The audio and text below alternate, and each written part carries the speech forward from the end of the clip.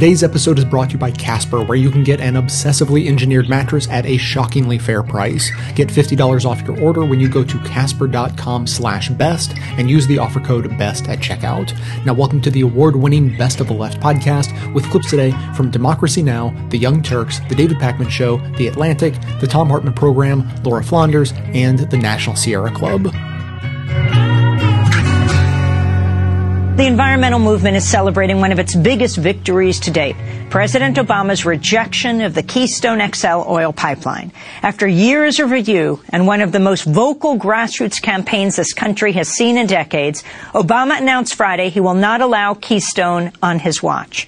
The pipeline would have sent 830,000 barrels of crude every day from Alberta's oil sands to refineries on the U.S. Gulf Coast. Defenders called it a boost to the economy and a gateway to cheaper gas prices, while opponents warned of a devastating impact on the climate and the residents along its route. In his remarks, President Obama initially appeared to cast himself in the middle of the argument, saying the issue has played a, quote, overinflated role in our political discourse. He rejected supporters' view that Keystone XL would help the economy, but also opponents' view that it would be a, quote, express lane to climate disaster. But then Obama showed which argument he is siding with. Challenging the claims of Keystone backers, Obama said Keystone would not bring economic growth, lower gas prices, or increase energy security. Meanwhile, he did not directly refute opponents' warnings Keystone would mean dangerous carbon emissions from the extraction of tar sands oil, and near the end of his remarks, Obama acknowledged approving Keystone would undermine the global effort to stop climate change. America is now a global leader when it comes to taking serious action to fight climate change. And frankly, approving this project would have undercut that global leadership. And that's the biggest risk we face. Not acting. Today, we're continuing to lead by example. Because ultimately, if we're going to prevent large parts of this earth from becoming not only inhospitable, but uninhabitable in our lifetimes, we're going to have to keep some fossil fuels in the ground rather than burn them and release more dangerous pollution into the sky.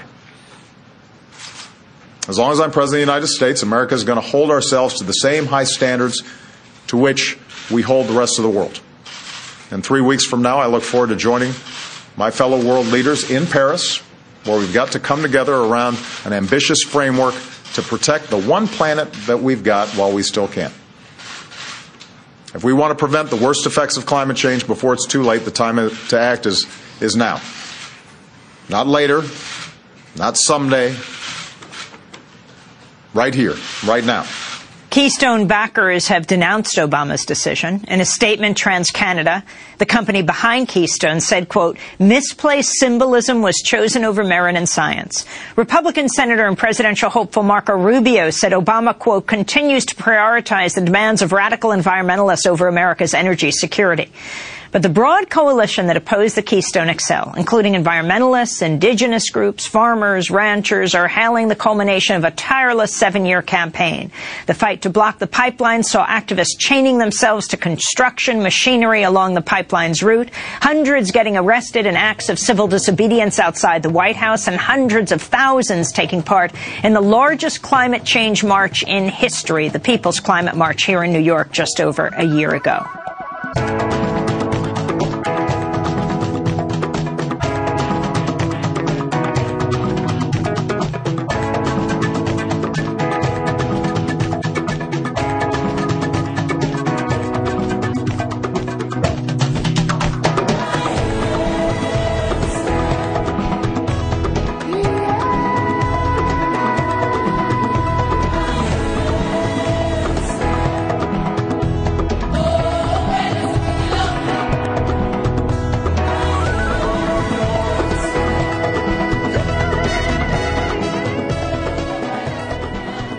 Ending 7 years of review and political speculation, President Obama announced earlier today that the Keystone XL oil pipeline has been rejected. Here is the president announcing that in this video.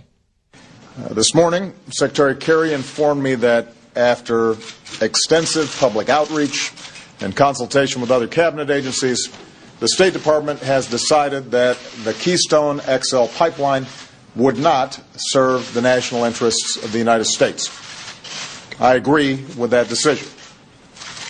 he's like, that's as dramatic as he gets because he like paused and emphasized the not. It would not serve the. But God, he makes the most exciting. I mean, I find this politically exciting, right? Maybe I'm alone. He makes it sound so dreary, like, oh, we're not going to do the Keystone Pipeline. Dude, drop the elbow. Be like, okay, now to all the people who want a Keystone, that's all Switzerland. Gone. Okay. Well, even the way he worded it, he said the State Department has decided. Yes. It will not. And I agree. But to be fair, regardless, it ain't happening. No. And I was totally wrong about this. I've lost money on this. I want to congratulate everybody who was right about this, and we'll get to that in a second. But to be fair to him, he did say that the State Department would be making that decision because the Keystone Pipeline crossed the border. So the State Department was always going to make the decision. Yeah. So he has to say that as he's introducing it. Now, we got one more from Obama, and then we'll get into the substance of why he turned it down. For years, the Keystone Pipeline has occupied what I frankly consider an overinflated role in our political discourse. Let me briefly comment on some of the reasons why the State Department rejected this pipeline. First, the pipeline would not make a meaningful long-term contribution to our economy. Second, the pipeline would not lower gas prices for American consumers. In fact, gas prices have already been falling steadily. That's right. And so right. So the second part of that is what we've been saying on the show for a long time, and he elaborated on it overall in the press conference when he explained, well, you know, the pipeline comes through the U.S. and goes out the Gulf to other countries, right? So it doesn't affect gas prices here in the U.S. I mean, on day one, we were like, it's not for us. Yeah. There's a reason why it goes to the Gulf, so it can leave, so it can be exported to other countries. So now, does some of it stay here? Of course, but that's because we buy oil in an international market. Yeah. So it's a drop in the bucket of that international market, not just the internal U.S. or North American market. And that's what he's alluding to there. To be fair, some would have ended up staying in the U.S. when it inevitably sprung leaks and destroyed huge swaths of the environment of the U.S. We would have gotten that stuff, and free of charge. Yeah. Actually, we would have had to pay for the cleanup. That's true. Not free, but we would have gotten it. So you're telling me, Cenk, that oil that comes from Canada goes in a pipe, goes all the way down to the Gulf of Mexico, and then gets put on a ship and goes to another country where it gets burned and turned into energy. None of that money comes to us? So they say, well, look, we would have built a pipeline, so that would have been jobs. So in a sense, that's money coming to us. And then they talked about how it was going to create thousands of jobs. And then you find out there was like 35 jobs. Yeah. Like, there really weren't that many jobs it would have created. Permanent jobs. Oh, permanent, almost none, right? But even temporarily, it really wouldn't have created that many jobs. Not nearly as much as advertised. And so it's Canada's oil. It's their natural resource, right? And they're selling it to us as well as other markets. But they sell it, like I said, in the international market. We're not getting a better price for it. It's not like, hey, thank you for having the pipeline go through your land, so you will now buy gas. American consumers, you will now get the gas 10 cents cheaper than everybody else in the world. Yeah. Right? No, that's not how it works, right? So there's other contracts that are involved in that pipeline where some people would get paid out, right? But it's a de minimis impact on us because the main impact would be gas prices, and it would hardly move the needle at all. The two big lies were jobs and oil prices, and how as oil prices escalate, these are the two lies that are constantly floated when it comes to drilling and exploration. It's jobs, and we've got to become energy independent. And somehow this got folded into that as well. And it makes no sense, as you say, all you have to do is look at the superficial aspects of it. It's just a pipeline that's passing through. It's not even U.S. oil, right? Mm-hmm. And so it makes no sense. But it's the same lie repeated over and over and over again. So the one thing I would say is, keep your eye on that lie. It's the one that's always floated. It's about exploration in the Gulf. It's about exploration in the Arctic. Whatever the exploration project is, it's going to bring oil into the U.S. and it's going to make for U.S. jobs. Yeah. And generally, it's not true. I mean, the lie here was revealed only because there was so much environmental outcry. Yeah. Speaking of which, I really, really want to give credit to those brave fighters who fought, honestly, the Obama administration, let alone the Republicans on this. If they had not fought, the Obama administration would have approved this 2 years ago. Right? They were ready to approve it. Every single sign pointed to approval. Bill McKibben, 350.org. Yep. John, read the rest of the list. So, Mark Weiss, he headed up the Sierra Club's division that was devoted to fighting the Keystone XL pipeline. James Hansen worked for the Goddard Institute at NASA. He was one of the first back in 2011 who raised public awareness of the pipeline. The National Natural Resources Defense Council, Credo Mobile, and the Indigenous Environmental Network have all been organizations or people who've been lobbying against it for a number of years. And so I want to not only give them tremendous credit because they made this happen. Without them, there's no way this would have gone down the way that it did, right? And second of all, eat a little crow here because I didn't think they could pull it off. I thought the Obama administration was set on making it happen. I believe that Obama is fairly conservative in his principles and is ready to play ball with almost any corporation you put out there in front of him. And you could see that in the TPP, the Trans-Pacific Partnership. And I thought he would have done the same thing here that he's done on almost every issue. That's what I said. I even made a bet with our producer, J.R. Jackson. $20 I just lost today. And as I always say, I hope to God I'm wrong. And in this case, yes, I was wrong. Woo! Okay, there's the best $20 I'll ever spend. Right? Is JR winning that bet? And those guys made it happen. All the people that John talked about, McKibben was a huge factor out in front. And the reason they won is what they did was they fought. They delayed so long that Obama, who's used to conceding to Republicans, got to a point in his second term where he was like, oh. There's no point in conceding anymore. Yeah. Like, they're not giving me anything. There's no hope they're ever going to give me anything. So then what's the point of conceding? And you know what? I kind of don't like them. Yeah. Was this a legacy move, too, for him, Cenk? I mean, he's concerned a little bit about his legacy. Yeah. That's right. And it delayed it long enough for it to partly affect the next election a little bit, right? And Hillary Clinton has said because of the public pressure when she's trying to win in a Democratic primary, that she's against the pipeline. Yeah. So for a number of those factors, that delay wound up extending the fight long enough to win. Improbable, but that's why you fight, because you never know when you're going to win. I am fighting for the liberation of voices with something to say, like many before me, for glory. You'll have to stand in harm's way. I'm no savior, just a soldier with an order. So I have no choice but to trust the gun, 'cause it must be done. And my only fear is what might happen if I didn't fight to win. If I lose, then it was worth fighting for. If I win, I only live to fight again. All right, let's talk a little bit about Project Sunroof. This is super interesting. We've talked about how the cost for installing solar panels and solar energy on homes has gone down and down and down, and more homeowners are turning to solar power. And Google came up with a way to make this process easier. There's this thing called Project Sunroof, where Google combines its mapping data from Google Maps with its computing resources, and they can actually calculate, if you type in your address to Project Sunroof, it'll calculate how much sunlight the roof of that address gets, and it will give you information about the possible cost savings for installing solar, as well as, I think, even recommending possible vendors for those solar products. This is a great idea, and I think that the sort of crowdsourcing or sort of assembling the data necessary to figure these things out is going to be a great driver of getting more people to switch over to these technologies. Yeah, this is a great idea. It could get someone who is just curious, excited about having solar panels or trying to, I don't know, just, seeing what would it be like, what would it cost, installation. There's a lot of questions. So it's brilliant. I don't know how difficult this was to do for them. Probably pretty easy. There's this misconception about solar power in the U.S. that we just don't get enough sun in the U.S. for solar power to be viable.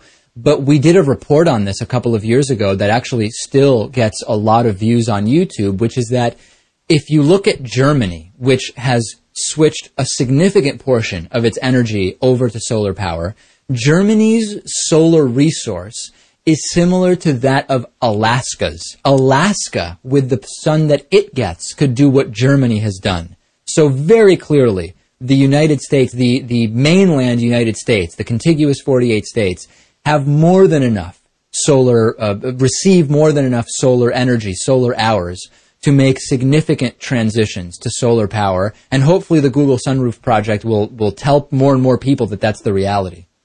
Yeah, and unfortunately for some people, their homes are just not going to be ideal. There's a home near us here in town where there has been this huge erected solar panel, whatever you want to call it. I think I saw that, yeah. Yeah, contraption, and it's completely detached from the home, and it seemed to be the only way that they could utilize the lights on their property. It's kind of an eyesore, but not everyone will be able to use the sunlight to the best extent. I've seen on the highway, the Massachusetts Turnpike from Boston to Western Massachusetts, that on the side of the highway you will see just a large area, and it looks to be within the sort of borders of the highway. So it's not there instead of like a house, for example. It's right next to the highway. Just big fields of solar panels. And I don't know what those are powering. I don't know if it's the highway rest stops or what it is, but there's all of these little areas where you could definitely stick in solar panels where they get a lot of sun, and that's all going to add up to significant energy generation. And the world is made of energy, and the world is electricity, and the world is made of energy, and there's a lot inside of you, and there's a lot inside of me.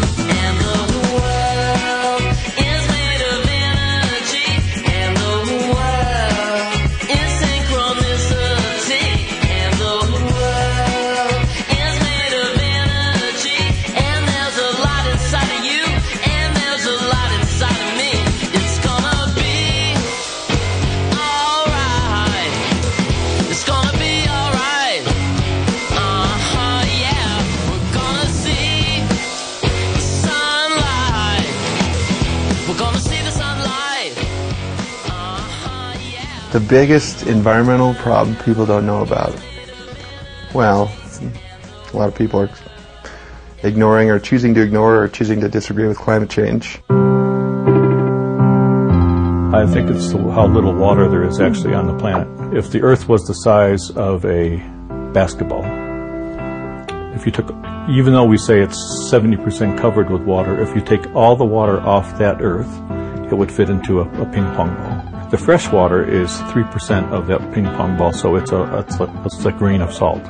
That's all the fresh water on Earth, and so it has to go in just the right places, in just the right amounts, at just the right time of year, or civilizations get unstable, animals die, growing seasons changed. It's incredibly sensitive, but I think people think that there's an awful lot of water. There's not. But I would argue that one problem that most people are a bit oblivious to and have their head in the sand is fresh water. And most people just do not connect the dots. They don't see that, hey, my tap is actually connected to a lake or a river or a stream or groundwater. They think their water comes from the tap. And we can live without oil. It may not be as comfortable, but we can't live without water. I would say the biggest environmental problem that's still a quiet and not often thought about, but very much looming challenge, is the acidification of the ocean. As more CO2 is taken up into seawater, this is changing the carbonate balance and risks really toppling the carbonate balance that has made the ocean function and work the way it has for millennia. The, ugly stepsister of climate change is ocean acidification. Nobody knows about it. It's something that's happening because as we burn fossil fuels and we put the carbon dioxide into our air, the ocean is absorbing it and it's making it more acidic. If you go to the middle of the Pacific Ocean or the middle of the Atlantic Ocean, that the water has become very acidic because it's absorbing carbon dioxide. And that's making it hard for fish to grow, to make skeletons or shells. This is the silent crisis of the sea. Pteropod shells are thinning and having difficulty forming because of the changing acidity. It undoubtedly will also affect fish and marine mammals in both direct and indirect ways. People, I think they take oceans for granted the same way we take that picture of Earth from space for granted. Someone needs to give us a good slap upside the head and say, look, this is about you, and you need to pay attention because stuff's about to happen that you're not going to like.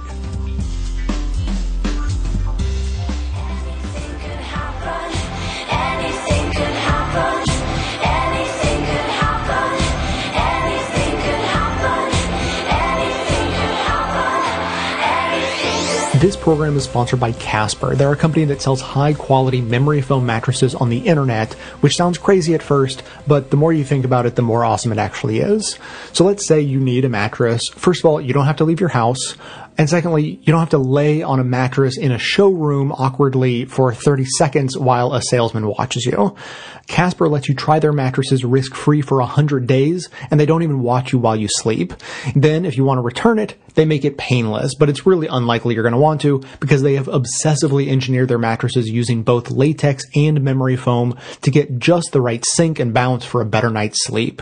Casper mattresses are made in America, and their pricing is hard to beat. High-quality mattresses can easily start at over $1,000, but since Casper cuts out all the middlemen, their pricing starts at just $500 for a twin-size mattress and then goes up to only $950 for a king. And to help you out even more, you can get $50 off your order by going to casper.com/best and using the offer code BEST at checkout. Terms and conditions do apply. That's casper.com/best and use the offer code BEST at checkout for $50 off your order and to let them know that you're supporting this show at the same time.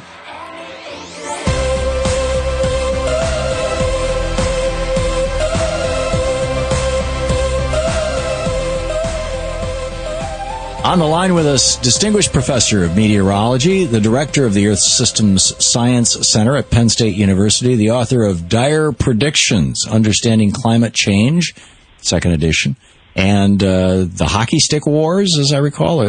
Dr. Michael Mann is back with us. Dr. Mann, welcome back. Thanks, Tom. It's always good to be with you. What's the title of your book about the climate wars? Oh, it's the Hockey Stick and the Climate Wars. There you go. Dispatches from the Front Lines. Dispatches from the Front Lines. A brilliant, brilliant book. There's weird stuff going on with this Congressman, Lamar Smith, who heads up the House Science Committee.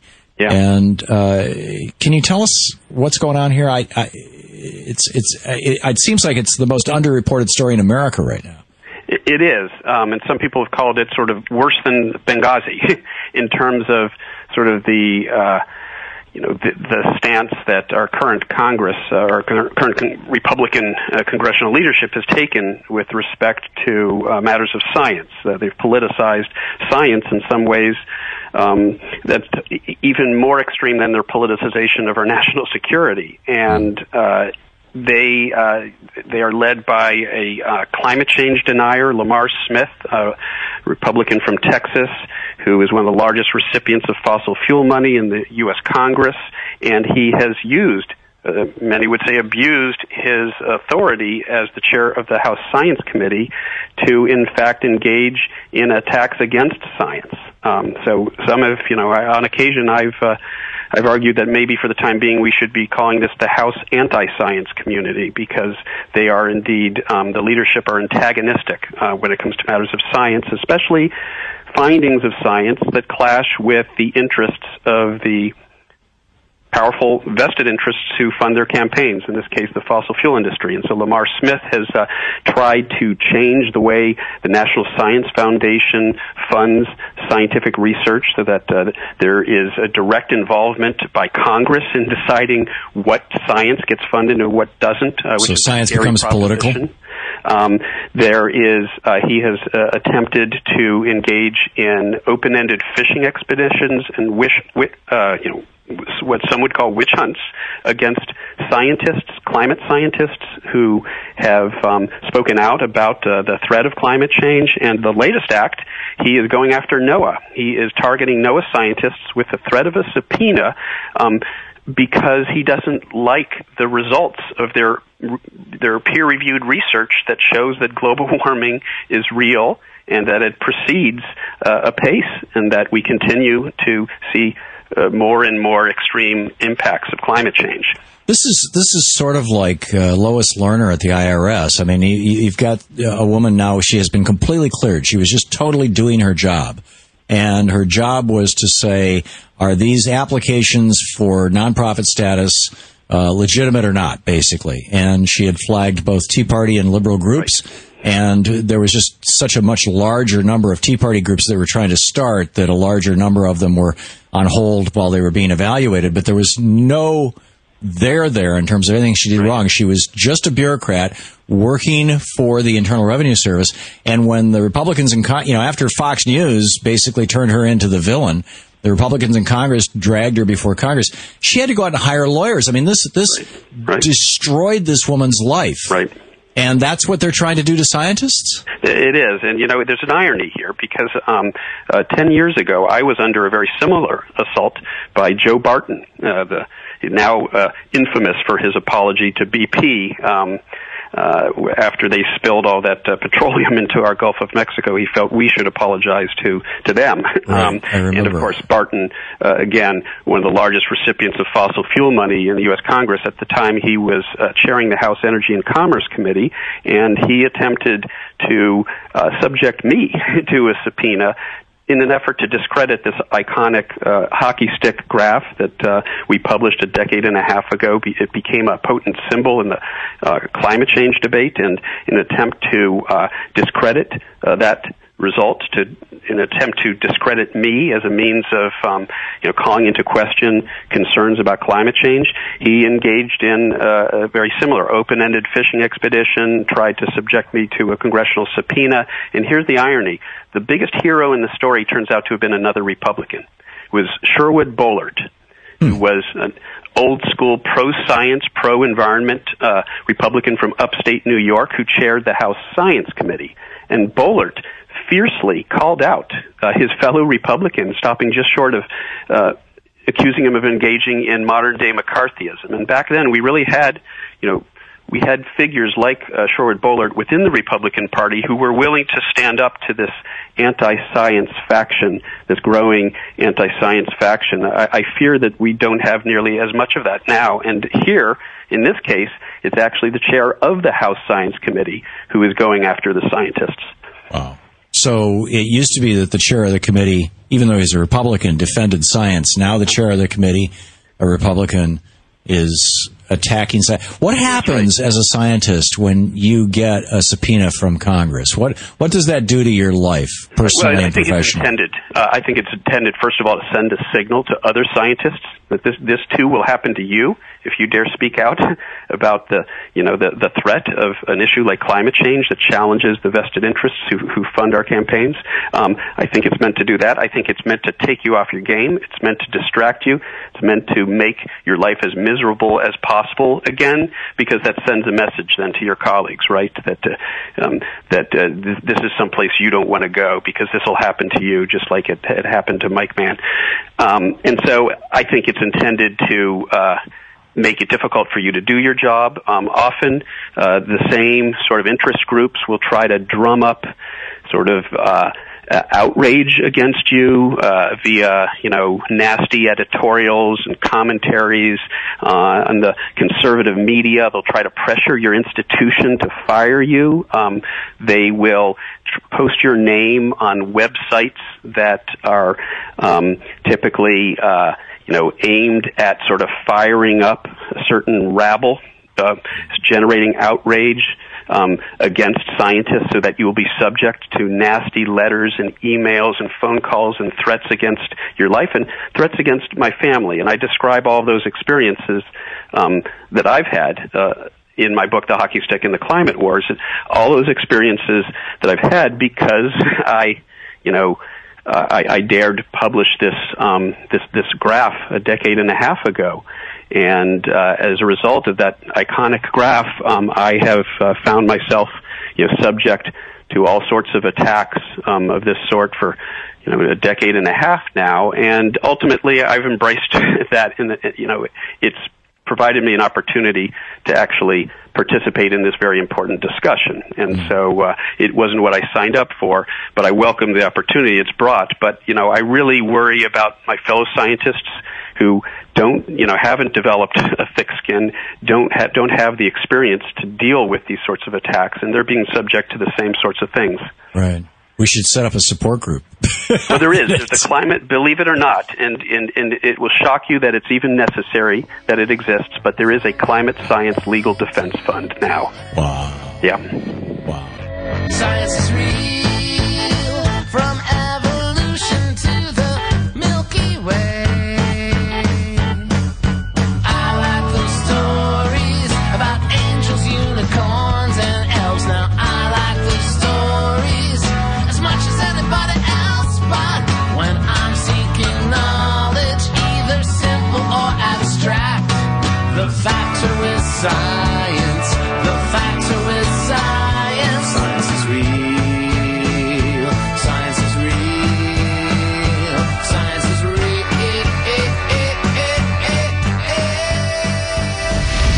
Bernie Sanders is taking a strong stand against continued climate change, announcing earlier today his support for a new bill that would ban all new fossil fuel development on U.S. federal lands and terminate current leases that aren't currently producing. The bill would also ban offshore drilling for oil and gas in the Arctic and the Atlantic and would stop new leases for offshore drilling in the Pacific and the Gulf of Mexico.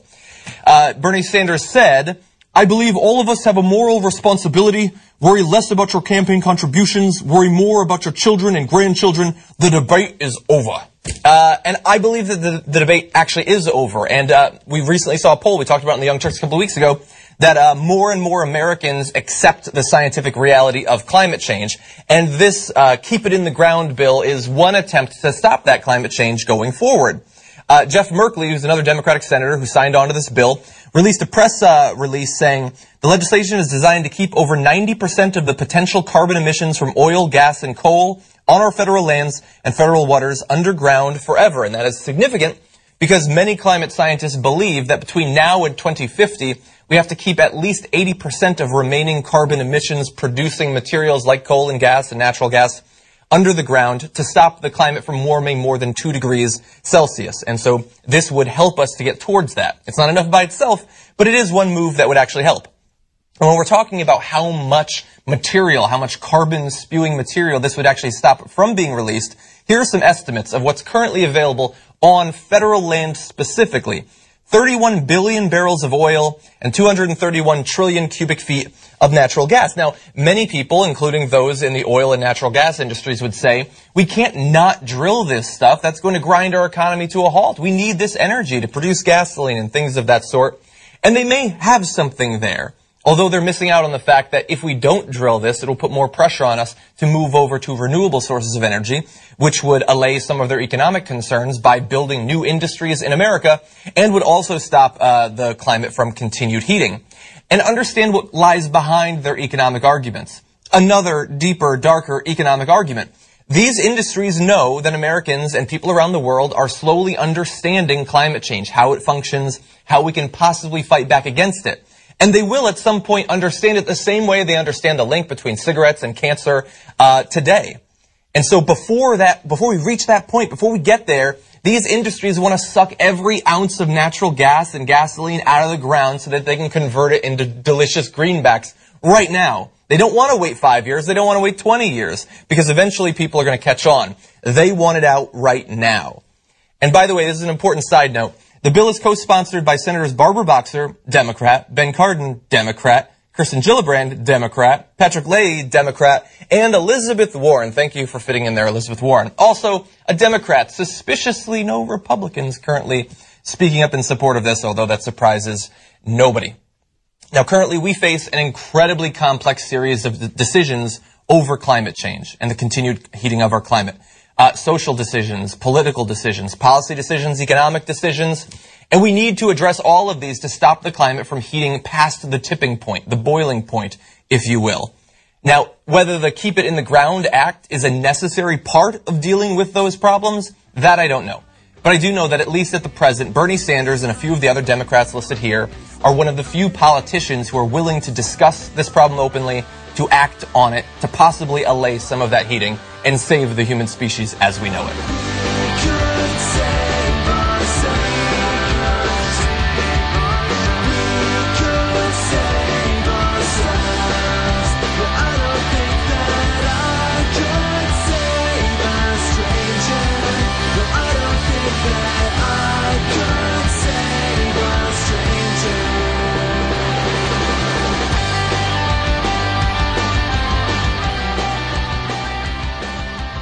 Towards the end of the new film, This Changes Everything, Naomi Klein, author of the book that inspired the movie, notices something about the people who are leading the charge for change. They come from sacrifice zones, she points out, the very same places the powers that be have written off for environmental or ecological devastation. There's another thing about them, too. From Beijing to Montana to the Alberta tar sands, those people in the front lines of resistance are female. In one stirring scene, Indian grandmothers plant themselves in front of the filmmaker's car, refusing to let it pass until they're absolutely sure it's bound for the village, not the nearby coal mine. In another, a Chinese filmmaker asks her daughter if she's ever seen blue sky, and the film of their encounter attracts 1 million viewers in a week. There's Naomi, too, of course. In her book, she touches on her struggle to get pregnant and her suspicions about pollution. My point, though, isn't that female biology explains female behavior. I don't believe that. But women's experiences are relevant. And I think women are in the forefront of the struggle against sacrifice zones because women know a thing or two about being sacrificed. Take right now, every armed force from ISIS to the United Nations seems to agree that women's bodies can be sacrificed for war. So too women's work. A new study from the Kinsey Group reports that women are still doing 75% of the unpaid work around the world. In the U.S. alone, that adds up to $1.5 trillion in value sacrificed. And all too often, our lives and life chances are just too inconvenient to mention. When Pope Francis, on his visit to the U.S., met for a moment with an opponent of marriage equality, it caused a firestorm. The fact that for his entire trip the Pope was surrounded by men and an institution that opposed female equality was met with a respectful hush. Women, as the artist Barbara Kruger so famously said, your body is a battleground. So it's no surprise women know a thing or two about sacrifice zones and about fighting back.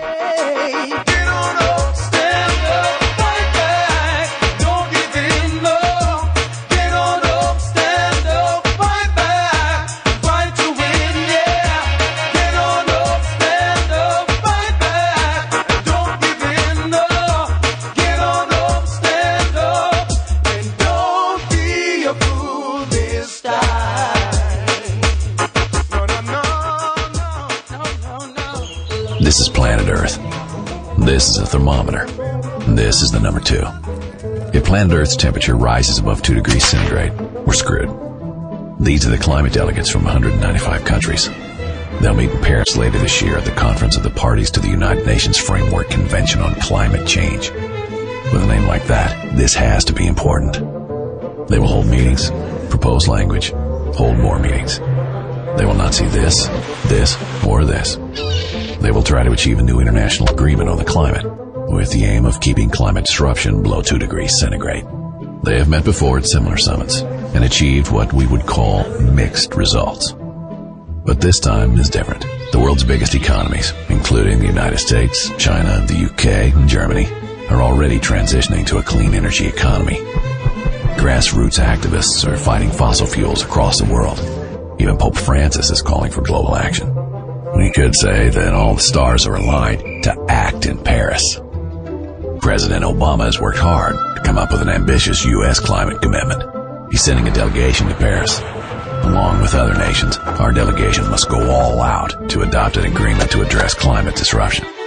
The delegates have to get their passports ready, pack their suitcases, brush up on their French, jump on an airplane, small seats, no legroom, babies crying, jet lag. And why is it so important that they go through all this trouble? It's because we need them to act on the climate. That's my plan. For you, your cousin, your brother, your father, your mother, your significant other, your children, and yes, your beloved Fido, too.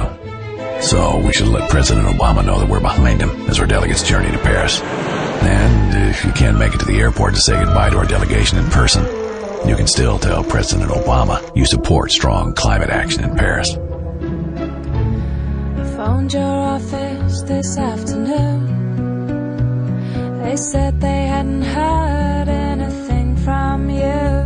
It's been 7 days without a word. I have to keep you in Paris on my mind. I have to keep you in Paris on my mind. I didn't know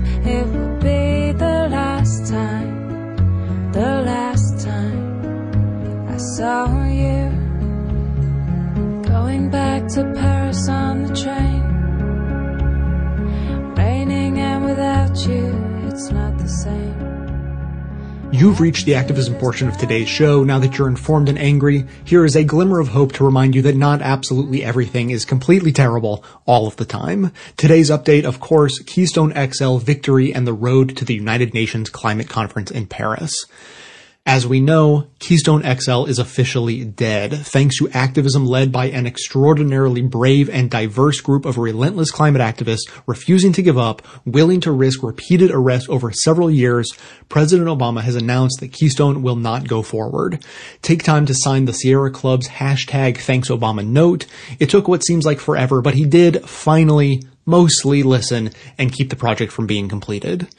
Rejecting Keystone is an important step not just for the long-term goals of campaigns like 350.org's Divest from Fossil Fuels and the Sierra Club's Keep It in the Ground, but as a political optics move ahead of the climate negotiations in Paris at the end of the month. It's easier for the U.S. to ask other nations to curb their pollution in an attempt to prevent catastrophic, irreversible climate change if we are taking visible steps of our own. As was covered just a few weeks ago on this show, international organizations like 350.org have co-organized the upcoming Global Climate March on November 28th and 29th. You can find the action in your area or help put one together. There's still plenty of time, so visit 350.org/Paris. If you're unable to march, and not everyone is, the Sierra Club has some great visibility boosting actions. At actinparis.org, as well as the hashtag #ActInParis, you can find updates on the goals for the talks, check out the best of the best from commitments countries have made ahead of the talks, and read what international faith leaders are saying in support of bold action in Paris. Even if you aren't religious, you know you have those friends and family in your networks who may be swayed by the Pope, the Dalai Lama, and other recognizable figures. And frankly, even for the non-religious, it's pretty inspiring to see unity among Buddhist, Catholic, Episcopal, Greek Orthodox, Islamic, Jewish, and Hindu leaders from around the world. As expected, there's a social media campaign, one that has a in the real world twist to it. People who submit photos of themselves holding a sign with the #ActInParis hashtag through Twitter and or Instagram will not only show public support for strong action ahead of the summit, they'll become part of a collage that's going to the summit. The Sierra Club is posting what will hopefully be a sizable pictorial display of people from around the world demanding their leaders get something real accomplished. Looking ahead to next year, which is right around the corner, 350.org has actions already planned to follow up on the Paris talks. You can get all of that information at 350.org/Paris. The segment notes include all of the links to this information as well as additional resources, and as always, this and every activism segment we produce is archived and organized under the activism tab at bestoftheleft.com. If pushing our leaders to finally get something real done to slow climate change matters to you, be sure to hit the share buttons to spread the word about the Global Climate Change March and #ActInParis via social media so that others in your network can participate too. Can you stand up and be counted as a body in a crowd? Put your name on a petition with your signature so proud. Can you raise your voice so loud as you stand with head unbowed, weather beating on your brow, demanding answers here and now? 'Cause that's how you make a difference in this fickle world of change. I am here with Avi Lewis, dear friend, incredible filmmaker. Hi, Laura. Congratulations on this next most amazing film. This changes everything. Thank you so much. It has been a rather long labor, as you know. And quickly, just remind us, it was inspired by Naomi Klein's book. It was a parallel process. We actually decided that to try to get radical ideas and new framings, new narratives into a very cluttered culture, and as we look at all the different screens in our lives, we thought we should try to come out of as many as possible. So started the book and the film and a web outreach political pillar of the project all at the same time, and they developed in parallel over 5 years, which is why we can't really say it's based on the book. It's my exploration of Naomi's ideas in the world. But it's confusing because it's narrated by her and they're her ideas. So it is a Klein-Lewis joint production. All right, very good. Well, let's play the trailer. Take a look. The majority of the human race does not see global warming as a serious threat. Celebrate! Climate legislation is dead. We, in the global north, with less than 20% of the population, are responsible for over 70% of global emissions. We are drilling all over the place.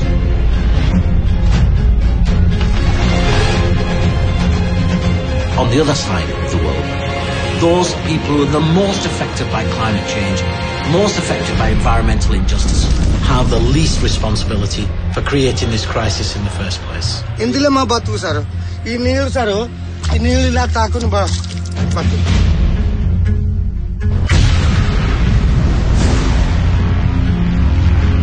The amount of fossil fuel that we're combusting year on year is growing. We're going in completely the wrong direction. I've spent 6 years wandering through the wreckage caused by the carbon in the air and the economic system that put it there. That old paradigm will be forced to change, either by the environment around us or by us. Part of this movement!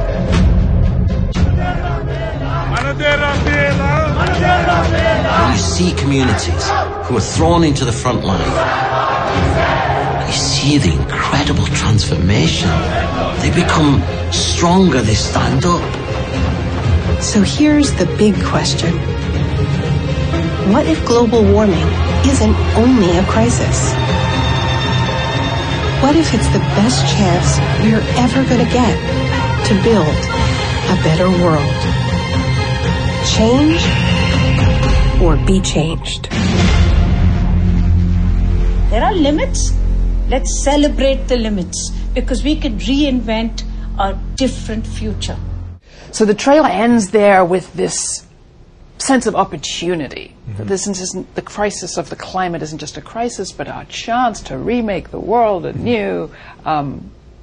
Is it? Well, good, fair question, right?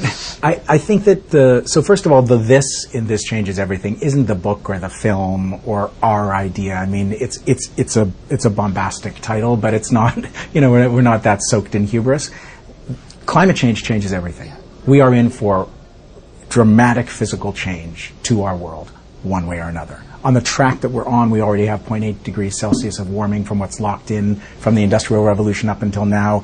We're headed for 4 degrees or more. Even 2 degrees, if the world's governments finally came together and had a meaningful binding deal, would still mean massive physical changes. The future is radical, one way or another. We have an opportunity to get off this path and actually move to a low-carbon, post-carbon society in a way that serves the needs of justice, where people who got the worst deal in the old economy are first for the benefits of the next economy, and we have a way to address the fundamental problem of an economic system that creates inequality and suffering as the endless byproduct of wealth for the few. And that's really what I appreciated about your film and what made it so different from others like An Inconvenient Truth. Well, you say at the beginning of the trailer you didn't want to make another polar bear flick. Yeah, and you know, it's finding, and this was the kernel of Naomi's idea when she started, before she had all of the argument and evidence marshaled and before I'd gone out and shot all the stories. She kind of helped put the dots together to say, the logic of the economic system itself is what's driving this crisis. And that's an opportunity, because we know that system and that logic needs changing. Like just say to anyone, can we have infinite growth on a finite planet? It's like, no, duh, obviously not. And yet our entire world is fashioned on that premise. It's fashioned on a story. And one of the other clips that we have has to do with exactly that. The problem is the story. Take a look at this. Can I be honest with you? I've always kind of hated films about climate change. What is it about those vanishing glaciers and desperate polar bears that makes me want to click away?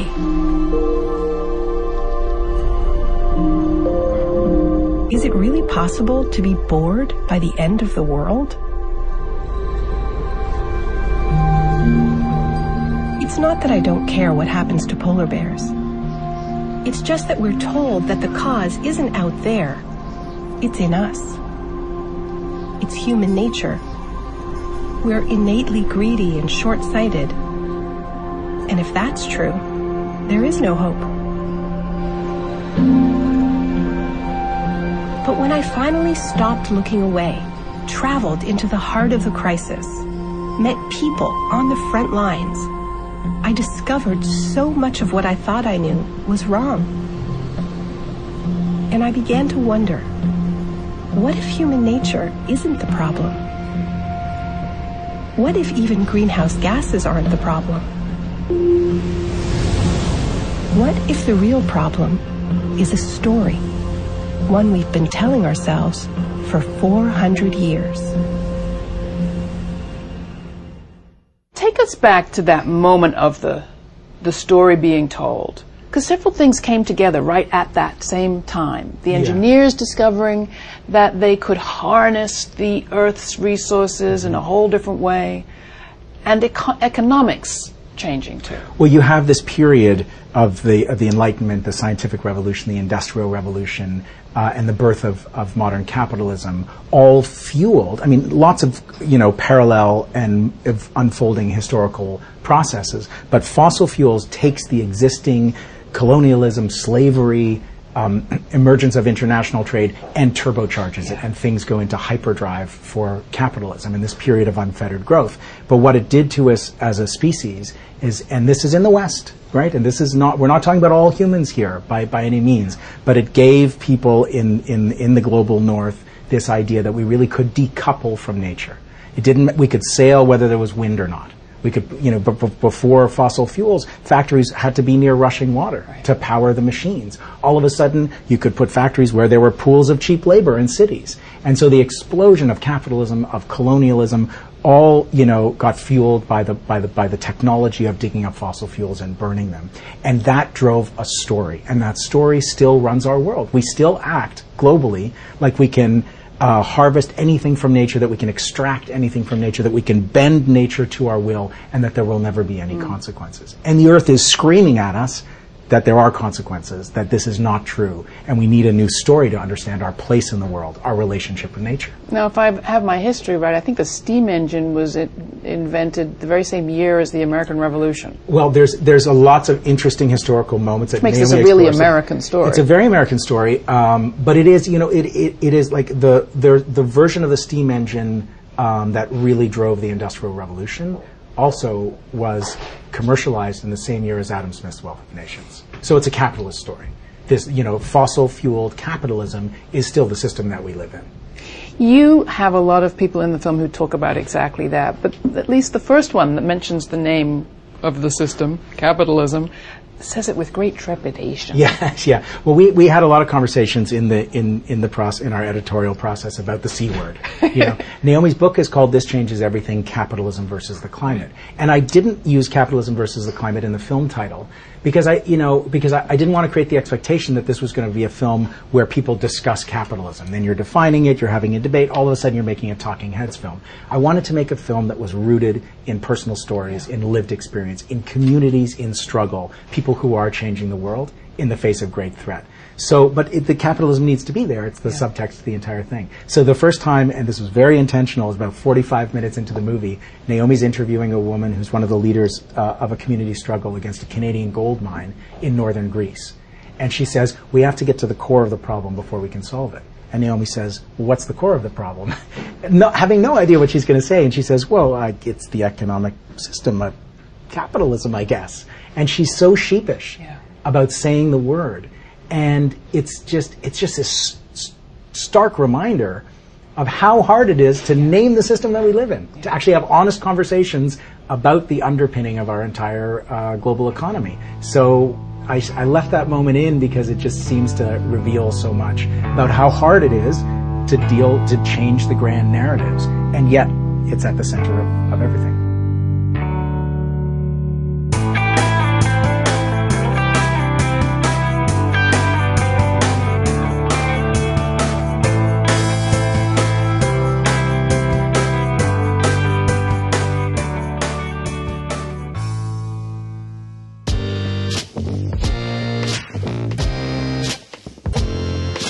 Hey Jay, it's Joseph from Toronto. This message is to address the point that Simon from San Diego made in your previous episode. Essentially, Simon from San Diego makes a point that although Jefferson owned slaves, he's for the abolition of slavery. And he also presents to us a sort of more relativist argument for us to accept that Jefferson owned, purchased, and sold people, that Jefferson himself was just a product of his times. But these comments or arguments are generally made when such scathing indictments are lobbed against revered historical figures such as Jefferson and Washington, for example. In reality, Jefferson believed that black people were racially inferior to white people and that they were as incapable as children. And this belief actually fueled his support for the termination of slavery within the federal union, for he believed that a fate such as Haiti was inevitable within the union's future if slavery was allowed to continue. I tend to dismiss these arguments because, although not intentionally, these arguments ultimately come off as a disregard or denial of black humanity, and it forces people to see history through the eyes of Jefferson, who was obviously in a privileged position, instead of to see history empathetically through the eyes of the slaves. I think this must be why so many people say, oh, slavery wasn't this bad, or it wasn't that bad, or people had free time, and all sorts of stuff. Anyway, thanks, Jay. I really love the show. Hey Jay, this is Diana, a longtime listener from Milwaukee, Wisconsin. I think for a couple of years now, and I've always asked my family to gift it to me, and now it's time to step up to the plate and become a regular subscriber. So I will get around to it, but I wanted to share what compelled me to call in, because I've never called in before, was your thoughtfulness about what's going on about no calls. And I got busted, because when you gave us that other way to leave a message, I thought, oh, that's something I want to learn how to do, so I'll just do it. But of course, I never got around to it. So I thought, I'm going to take this opportunity to say I think you do an absolutely fabulous job. I'm a big fan, and I'll get around to it. This is proof positive. Hey there, Jay. This is Brian in Arizona. I am a cis-white male, and as such, I get very intimidated by engaging in public political discussions anymore. More than once, I have exposed my privilege, exposed my ignorance in ways that are just embarrassing and upsetting. I don't want to upset other people. I want to be part of the discussion. I do love the voicemail section, but I find that to be a barrier to entry. I was actually thrilled to hear that you were going to start taking callers who use the voicemail or the voice recording apps, and that's what this is being done with. So I hope that people who are maybe less intimidated than I or more knowledgeable than I will heed your call and start putting more messages your way, because I do enjoy that section of the program and I want to see it continue. Thank you for all you do.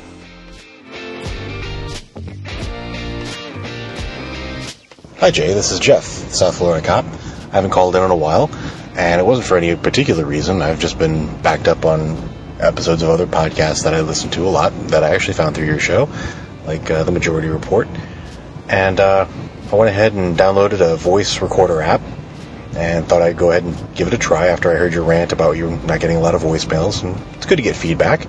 I still like your show, but now that I know that I can stop and start over anytime I want, I've tried to do this 3 or 4 times, and I don't think I'm ever going to get it done. I don't think I'm ever going to do this again. I'll just call in every now and then. This is stupid. I hate this thing. So, hopefully that gives you some insight as to why people aren't leaving you memos. Yeah, the voicemail's a lot better. I really don't like the way this works. This is awful.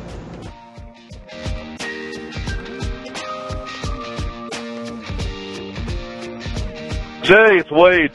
Hey, I just got done listening to your comments, and I have to say, the voicemail thing with being able to record it on the voicemail and say then had a total effect on me, and I never knew why until you shot it out there. But I think that what it does is, when I listen to your show, I'm always driving. So like right now, I'm on US 6 in Utah. It's the middle of the night. There's nothing to do, so I get riled up. I call you, and everything's hunky dory, you know. But now that you brought out those. Hey, Jay, it's Wade. There's another reason for voicemails right there. You don't, doing the email thing, that you don't get cut off when your phone drops the damn call. Anyway, the reason why I stopped, or didn't stop, but slowed down my voicemails was because I felt that you kind of wanted them to be voice memos that were emailed in, even though you never specifically said that. I don't think that was your intent at all. But it did have an effect on me. I've got to admit. I've always felt that I had a lot of that I had like a mocking tone in my voice sometimes when I'm debating politics. And so when I hear that on my voice memo app, I'm like, oh, that sounds terrible. I can't send that in. I sound like an asshole. But when I call in to the voicemail line, obviously I can't hear what I'm going to sound like until the show comes out. So I guess that's one of the main reasons that I haven't sent in as many as I normally would have. The other aspect is time. I call you and listen to your show when I'm driving. Right now I'm in Utah. There's nothing to do. I just got through listening to the show, and so I'm going to call and talk to you. And if I do the voice memo thing, I have to wait till I park. Now I'm kind of, I listened to this show 6-7 hours ago. I've kind of lost my train of thought. I'm not motivated to call in. Things like that. I can't really put my finger on it either as to why it affects me, but it does. And I'm surprised that you noticed that, and surprised that other people obviously were having the same, probably for different reasons, but having the same kind of point. I find that fascinating, really too. I thought I was the only one. I kind of felt like an idiot. That's why I never mentioned anything about it. But anyway, I'll call in a little bit later here when I know that I'll have good quality service, when I get out to I-70 or something about today's show. But anyway, Jay, just thought that was very insightful comments, and I appreciate it, man. We'll talk to you later.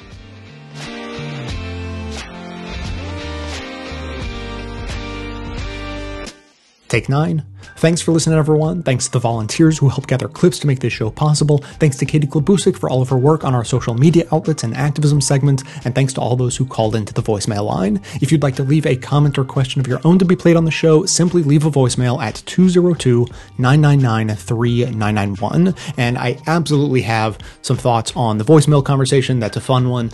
But first, a couple of quick thoughts on Brian from Arizona and the fear of embarrassment regarding privilege in political conversations.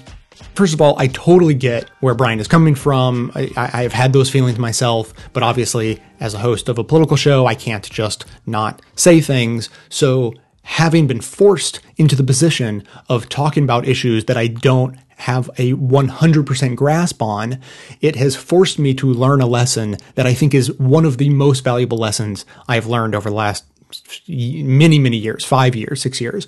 And that is that I simply have learned to embrace the fact that I don't know everything, and that I will make missteps, and that I will offend people.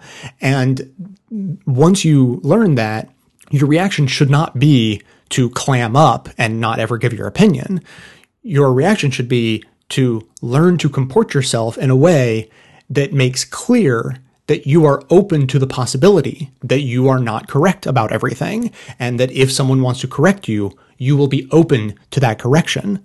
And if you offend someone, you will be, quick to apologize and just recognize, hey, that is not my intention at all. I was meaning no offense. And if someone does bite your head off for something you say, recognize that you should not take that personally. If you know your own intentions and they don't, and they bite your head off, just recognize, hey, who knows what's going on in that person's life? Maybe they're having a bad day. Maybe they hate the fact that they've been dealing with racism their entire lives. Who knows? Whatever they say to you should be viewed as, all right, I clearly, stepped on a live wire here, but that wasn't my intention, and I'm going to work to do better. And having internalized that is the number one thing that has helped me in every single one of these conversations about every marginalized group and every privilege I possess and on, because I think people get the sense that I can be corrected. People can push back on me, and I won't just get defensive. I will actually listen to any criticisms that are directed at me. And so opening myself up in that way has helped me grow more than anything else. And the only thing that allowed me to be open like that was by just recognizing, hey, I'm not going to get everything right. That's just how it is. And by sort of recognizing that, I think I've been getting more and more things right as time has gone on. So that's my advice to Brian and anyone else who feels the way he did. Now on to the fun stuff. Thoughts on voicemails. First of all, in a weird kind of way, I sort of prefer the voicemail line messages to the voice memo messages. And I think it's for more reasons than I think I even realized originally. But I kind of like the sound of them, the ambiance of a real voicemail message that comes in over a cell phone line or any kind of phone line, because it sounds like it's on a phone. So it's a person who sounds like they're on the phone, which is what they are. And, to me, it's like, I grew up in the 90s and, it's like if I went and watched an old movie that my family has had on VHS, and you go back and you watch it on VHS. So you have the weird tracking lines across the screen that you have to fix, and maybe you taped it off of television, and so there are still like the 90s commercials on there. It gives it this weird sort of authenticity in an odd way. And then in a more direct way, voice memo messages tend to sound more rehearsed, which I think is for very good reason. And we heard that example from Jeff from Florida today, because with voice memo messages, you can edit it yourself, or you can just decide, oh, I'm going to record that again. And so if you have that power, you cannot help but turn into a little bit of a perfectionist, which is exactly what frustrated Jeff. So I totally feel your pain on that, because me recording these comments right now is just a bigger version of the voice recorder. And since I have the power to edit myself, I can't help but do that. Like my friend David Pakman is much better at speaking extemporaneously because his show is live to tape. That's just how he has it set up. And sometimes, frankly, I wish that there were a way for me to force myself to record live to tape, because it would make me a better speaker. It would force me to get my thoughts in order and speak more fluidly. But the fact is, I can edit myself, so I do, and there's no getting around it. Now, good news for everyone, whether you prefer the voice memo, email in thing, or just regular call in voicemails, every single voicemail gets edited. I want people to call in, so I make them sound good. I want the show to sound good, and I want for people to feel like if they call in that they're not going to sound stupid. So I make all the voicemails that come in sound as good as I can. I edit out the uhs and the ums and the awkward pauses and all of that stuff. So if your nervousness about calling in has anything to do with how good you're going to sound, at least take heart that I'm going to do my best to make you sound good. Now, one last thing. Diana, she called in, and her message came in, just within the last couple of days. And in her message, she said very nice things and then also promised to become a member. However, I don't think her membership has come in yet. At least not under her name. Maybe she signed up, but it was under her partner's name or, under their account or something. But anyways, regardless of her particular situation, she has given me an idea. I've just shared a bit of the sort of behind the scenes stuff of the voicemails. So now let's share a little bit about memberships. Here's the thing. Only about 1% of the people listening are paying members of the show. And to be totally honest, that number is trending down a little bit. It's not like panic time, but I am a little concerned about it. And so I've been wondering, how can I turn this ship around? So clearly, those people who have stepped up are amazing, and I could not do the show without them. But the fact that that number is so low that, it's only in that 1% range, that is the reason why you so frequently hear ads on the show. If there were no ads, there would be no Katie. There would very likely be no activism segments. There would very likely be no social media presence. And there would be a lot more ramen in my diet, to be quite honest. So just imagine how transformative it would be if 2 or 3 or 5% of those listening became members instead of just 1%. And then the problem, of course, is how do we get from here to there? And frankly, I hear what we heard from Diana a lot. People haven't gotten around to donating or becoming members yet, but they have every intention to. And saying that, but not following through, doesn't make anyone a liar or a bad person. It just makes them human. Procrastination and forgetfulness is what we do. That is our bread and butter. So here is the idea that Diana has inspired. Since we're learning so much about psychological tricks and how they can influence us to act, we're going to use the power of our scientific understanding of psychology to motivate ourselves to action. I did not make this up. This is like self-motivation 101, and it totally works.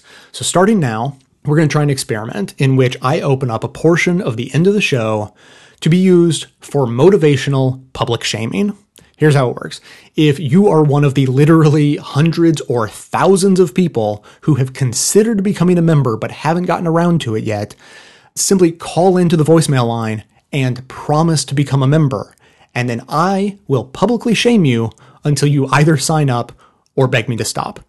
If you want to accomplish anything in life, state it publicly. State that you're going to do it so that others can hold you accountable. Like I said, this is self-motivation 101.